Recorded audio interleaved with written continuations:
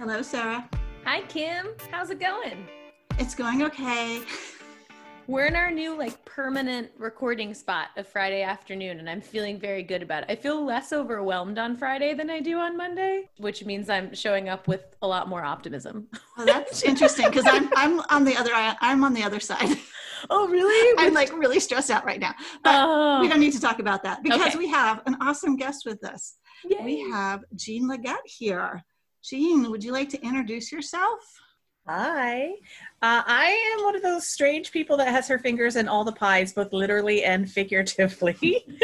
I am a CEO of an innovative edtech and video game startup, and I have a deep, unrelenting passion for democratizing storytelling in games. Ooh. I am also a stand-up comedian, international speaker, professional coach, and avid pie maker.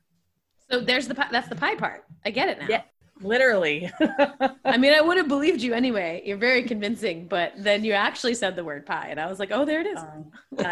Last week was plum peach blueberry pie. Wait, that's all one pie? Mm-hmm. Oh my gosh. It was my fourth pie in 3 weeks, so definitely the COVID-19. That's been your COVID hobby, is pies. Pie, baking, yeah. Oh. Nice. So, Jean, we first met at the Grace Hopper Conference in 2018, I believe. We sure did. I knew I was going to like you right away because you had purple hair back then. Kim flocks to purple. She's like a moth to purple. I do. And then you were doing a workshop that I really resonated with, which had to do with sexual violence in video games and, narrative story. And so I've been looking for an excuse to connect with you. And I saw that you've started a podcast, which I'd love to talk about.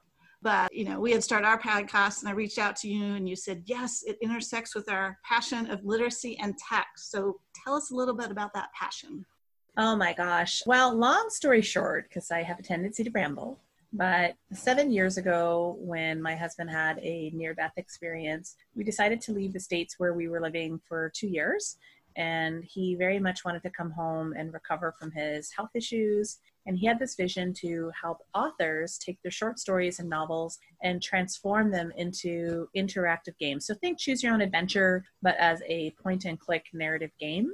And for me, as the English nerd who wanted to pursue a master's in English and in publishing, this is an opportunity for me to go, okay, well, I really enjoy games, but more so, I'm super passionate about the fact that the medium is in its infancy, right? Even though games have been around for 40 years, we're just starting to get warmed up. And why not use book meets game as a concept to promote literacy, get people excited about reading again? So our game experiences are very much like reading a novel, but getting to explore within that novel. And we've had success teaching kids as young as 7.5, 8 years old how to code in LewisScript to make their own games. So I'm a ride or die for our company and for our technology. Yeah. That is awesome. Kim and I have co-taught some courses about turning a story or a novel or a vision or a graphic novel into a video game.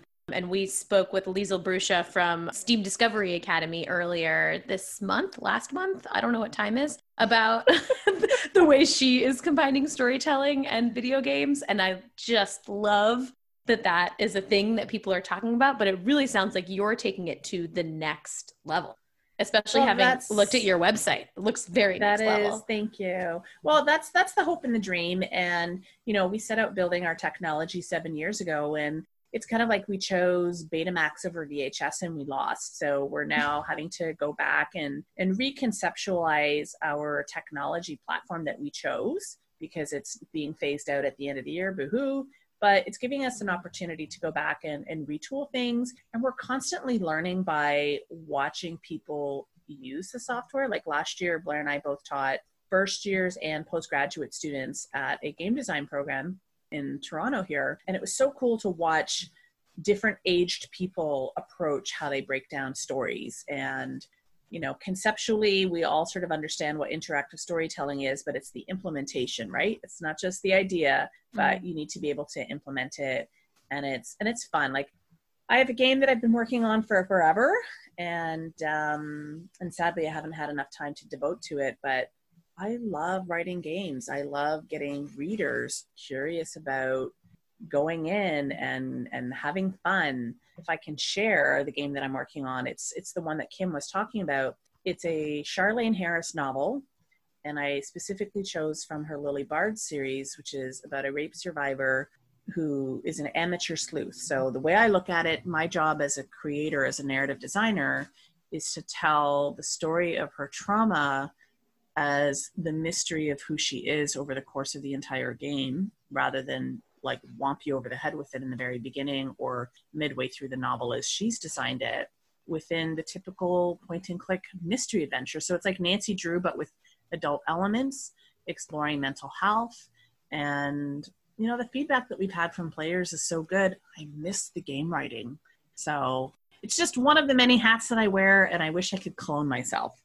Yeah, well, I think you pointed out that games really are in their infancy, but they've been so dominated by a few kind of stories, right? Mm-hmm. As have other media. And that is, obviously one of the things that we're passionate about is making sure that these kind of things are accessible to everybody and everybody's story gets to be told.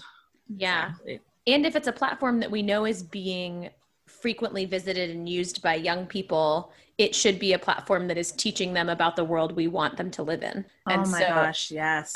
If we want them to live in, Grand Theft Auto and Fortnite, then we're doing a great job. But if we want them to live in a world where they recognize the importance of mental health and that victims of sexual abuse are human beings and that women and human beings should be treated a certain way, then we need stories that teach them that, because everything that a child absorbs teaches them about what the world is like and what the world can be like and the rules of what being a person means. One of the things that, so I've been a public speaker since 2005 and doing stand-up comedy and all of that. And one thing that I find kind of strange is when I finally talk to somebody, either virtually or in person, who's been following me on Twitter for a while, and they say, wow, you're so positive. Like, you're one of the nicest people in my timeline. I'm thinking, who are you following? Because I'm always talking about compassion and kindness and empathy. And listen, I'm not perfect. I occasionally step on people's toes. I occasionally say stupid things, but it's something that I work at being conscious of. And that follows with the approach that I have to teaching with children and adult learners, but also with the care that is in the content that I'm creating, putting out there. As an example, my podcast is all about kindness and compassion. It's like Brene Brown, if she were a game developer, is the vibe I'm going for. Yeah, it's called Games, Grit, and Gratitude. I love it. Thank you. I've listened to a couple of episodes, and what you're doing that's I haven't seen other podcasts do is you're sort of providing a companion guide and a way to take a deeper dive. Do you want to talk about that? Sure. Well, because I've also been a life coach since 2008, I thought, wouldn't it be cool if the subject matter that we're discussing on each individual podcast just came with a couple of questions for people to do the deeper thinking? I mean, 2020 has been one heck of a year. It's actually not as bad as my 2019 because last year was dealing with my father's passing and we were also homeless for two months. So you got to listen to the podcast to hear that story. Oh, I'll save it all. Wow. I'll save that for you. But, I wanted people to have a space that if they chose to, that they could sit and they could reflect on what it is that I'm saying and sharing, because I like to think of myself as having experience, but I'm not an expert. I would never deign to say I'm the expert in one thing. It's like, let me share my experience. And episode 1 is about, well, what's important to you? Like, where is your life in alignment? Where are you out of balance? What are your priorities? Are you making room for your priorities? Because if you say that this is important to you, but you're not taking an action, then I would say that's cognitive dissonance happening there, right? Mm. I don't even remember episode 2. It's something. Episode 3 is all about branding. Episode 4 is more like the strategic branding stuff. Episode 5, which we have not yet recorded, that's the people episode. And it's all about how, listen, when you're a small business owner, you're going to meet great people and you're going to meet people that break your heart. We've had a lot of people break our heart over the years, and that's okay. I don't walk around thinking that all people are horrible people. It's just now I know what the red flags are, and just asking them the deeper questions so they can stop and take a breath and go, oh yeah, me too. This is my life. This is what I want to change. Let me learn from Jean's misery. That's very generous of you. Well, why make my mistakes when you can make your own? So you had one blog post that I thought was really interesting called Accidental Educators, What 10-Year-Olds Taught Us About Our Tech Startup. Do you remember that? Yes. Oh, yes. Oh, yes. So there's a funny little story back in 2014. It was with the year that my husband and I opened up the office for One More Story Games. And I jokingly said to him, I said, next summer, we are going to rent the office across the hall, and parents are going to pay us to have their kids come and essentially be our play testers or bug testers of our software. He's like, no. I said, listen, trust me.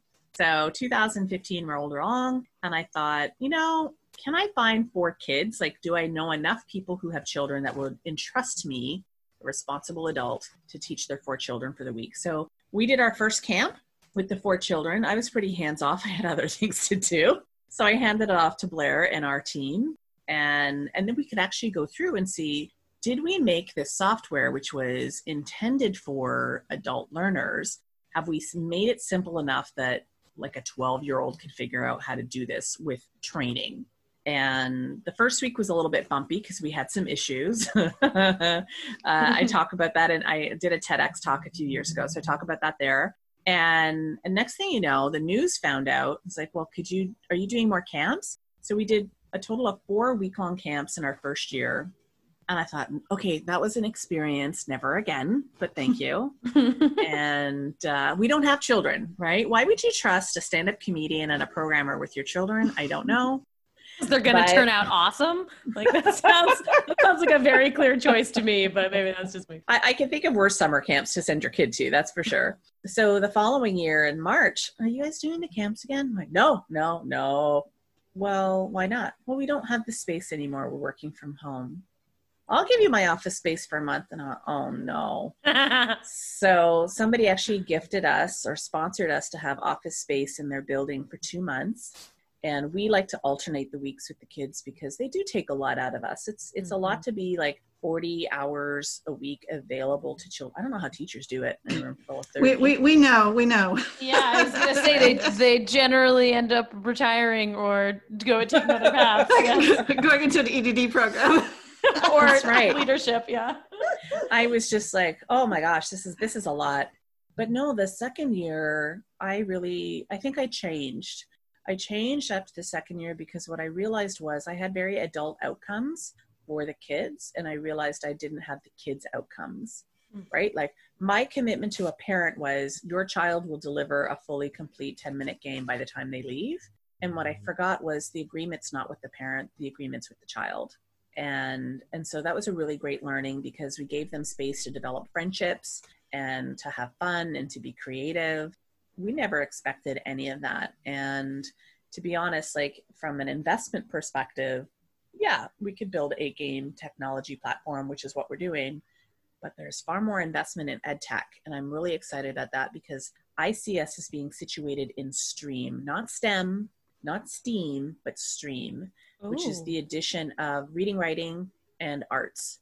So a story stylus in its next incarnation will be widely accessible, will challenge educators to think about interactive media, communication skills, language skills, coding skills, logic and philosophy. That's why I've never given up. Even while last year was the hardest year of our lives, we just said, you know what, we need a little bit of a break, but we're going to come back to this because what we're doing is incredible and so very necessary out in the world. I've never heard the phrase STREAM before. So my brain is almost like stuck on that. I'm like, wait, how did I not know about that? When I heard it, I was like, yes, that's it. Does it have 3 R's? Is it like STREAM, like Tony the Tiger? That's right. Show them what you can do. It's super exciting to do the work with the kids. Like I said, the children are exhausting because it's a whole lot of concentrated energy. I don't even have pets. I don't even have plants. Plants are too needy. No pets, no plants, no children. If it can't feed itself, it can't live in my house. So here we are taking over the children for a full week. And Blair and I have a philosophy that also I think is grounded in my coaching philosophy, which is that people are creative, resourceful, and complete. Like, we're not about fixing people. We're about giving people space to be creative without judgment. And that's so empowering. Oh, yeah. And I feel like kids get that a lot. There's room for kids to be creative and flawed and still complete in their ridiculousness. And that same grace and I guess like optimism and acceptance is not always carried over to adults. Yeah. Which is strange. I feel like when a child reaches a certain age and they have an overworked parent, especially, in the time of COVID, or an overworked teacher that is trying to juggle 25 to 30 other students, it's like they have this really great idea, but they don't necessarily feel nurtured. And, the way that we structured our classes, we made sure there was never more than 5 students per instructor. That's the kind of hands-on that they need for creative endeavors like that. And I wish that our society on the whole, in every single country, valued teachers more, that they're not glorified babysitters. I've never seen a teacher as a glorified babysitter, but I think some parents think that they are.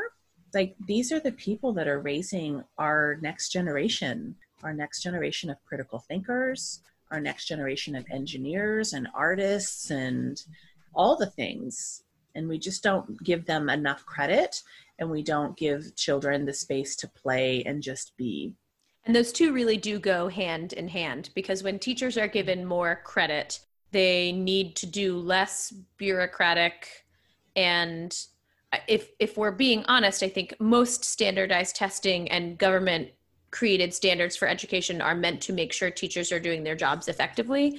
And so not only do teachers suffer, but students suffer, because when we're being measured in those very numerical, sometimes biased, very rarely logical for what happens in the classroom kind of ways, teachers can't teach the way that they know kids need to learn. And so there's no space for creativity, because the time that you would be spending building the community that you need in order to feel safe to take risks and create, and the time that you need to nurture is spent learning rote facts and preparing for test taking and, strategies for acing a test. And Exactly. It's like a chicken and an egg situation that is except it's like the worst chicken and egg ever. Yeah, I don't know if you've seen the movie Captain Fantastic, but it's on Netflix. I've watched it twice now, possibly 3 times. And it's got Viggo Mortensen in it, and he lives in the woods with his 5 children. Oh, yes, I've seen that. That's really good.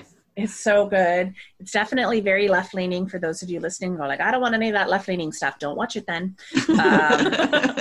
Very much on the intellectualism and, discussing deep philosophical ideas and whatnot. And what's super interesting, and this is sort of like coming back to why I'm doing the worksheets, is if we are so focused on teaching people tests, and we are teaching them to look externally for validation, we are not teaching them how to look internally for validation.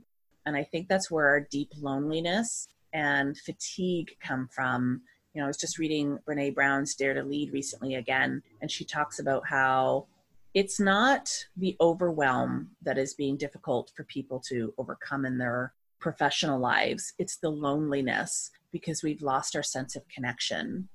And all of this stems from what are we being modeled in the education system that is butting up against like administrative standards and teachers wanting to create holistic classrooms. And, it's just chicken and egg, like I said. It just feels like we could solve this, especially if they let us do it, right? If they just locked us in a room. But I'm curious, Jean, it's interesting to hear you say that the lack of connection is related to the education system and to our society, because I hear some people blame the lack of connection on the interest in video games. What do you think about that? I think that video games are a symptom of, it's twofold. One is video games are escapist, and escapism is not always a bad thing. Like, people have been escaping into forms of media for centuries. As a librarian, I agree. Yes. Right. Books, music, film, and just this incarnation of escapism is video games. Where I see it as a problem is that we're so focused on materialism that it's forcing, first of all, see, this is how you get me. So it's the deeper problem, I think, is the society in which we live that does not provide things for the everyday person. So deep income inequality that leads to, single parents having to work multiple jobs, or families having to work 2 incomes to be able to afford their ridiculously priced homes or health insurance. Like, we don't have that issue in Canada with the health insurance, but we still have other systemic issues that we're dealing with here. And, when you're not with your child and you don't have a relationship with your child, and all you do is you tell your child what to do in their life, and you don't know how to relate to them, and they don't know how to relate to their peers, they're going to feel lonely and they're going to feel isolated. One of the things that I really notice in the game development space is there's a lot of, it tends to skew young in terms of developers that are coming out. It's like, I want to make games. I'm like, okay, great. I love that you want to make games. Let me talk about the social and emotional development of game developers so that you understand a little bit about how to navigate this industry. And that's what I'm hoping to achieve with the podcast and with the career coaching that I do. And more importantly, there's such a dearth of game developers who have felt isolated for so long. They dove into games as their escapist medium. And so they're finding other people, and some people are well adjusted and many are struggling with those social skills. So I think we really need a lot more FaceTime, like face-to-face time. But it's hard because there are some real jerks out there, and why would you want to spend any time face-to-face with them? That's fair. Yeah. And we're in a pandemic, so there's that. Yeah. True. Mask to mask time. Like, that's what I've been calling it. Like, I'm like, do you want to meet virtually or do you want to meet mask to mask? So we're getting close to our time. I wanted to ask you, it sounds like 2019 was super hard. 2020 hasn't really gotten a whole lot easier, but what are you optimistic about or looking forward to in the future? I think that 2019 has hopefully kicked people in the butt about their personal values, has kicked employers in the butt about the contributions of people who can remotely work from home, that there will be continued flexibility for single parents, which, as we know, tends to be more women than men.